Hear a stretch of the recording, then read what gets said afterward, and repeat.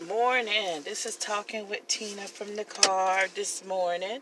Today is January the 20th, Inauguration Day, a great day in history. We'll have our first woman but VP. Not only is she's she's a woman of color. And also, we'll have a new president, Joe Biden. I'm very excited about this new administration, not only because they're Democrats, because it's a change from having a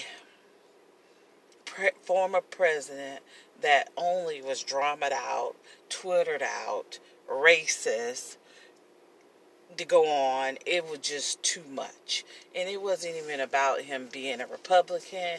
It is about the atmosphere he brought into the White House. We don't need bigotry, negativity, none of that. There's no room for none of that. We need a country that is standing hand in hand, no matter what the color, no matter what your background, no matter if you're a Republican, no matter if you're a Democrat. We need people to stand hand in hand as the United States. United States is built up of multiple races and multiple cultures.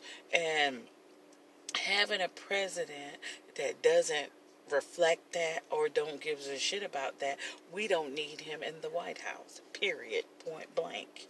I mean, like I was talking to somebody about this, is as if, the president condoned racism. And we're not for all that. People don't like racism. They don't like that. And now it's time to move forward, not backwards. And let's go on. And just look at this as a bad mistake that we hope that this doesn't happen again. And let's make 2021 a great year going forward. Whether, Biden is a one-term or two-term president, anything is better than having Donald Trump as president. And that's Talking with Tina, and you have a good day.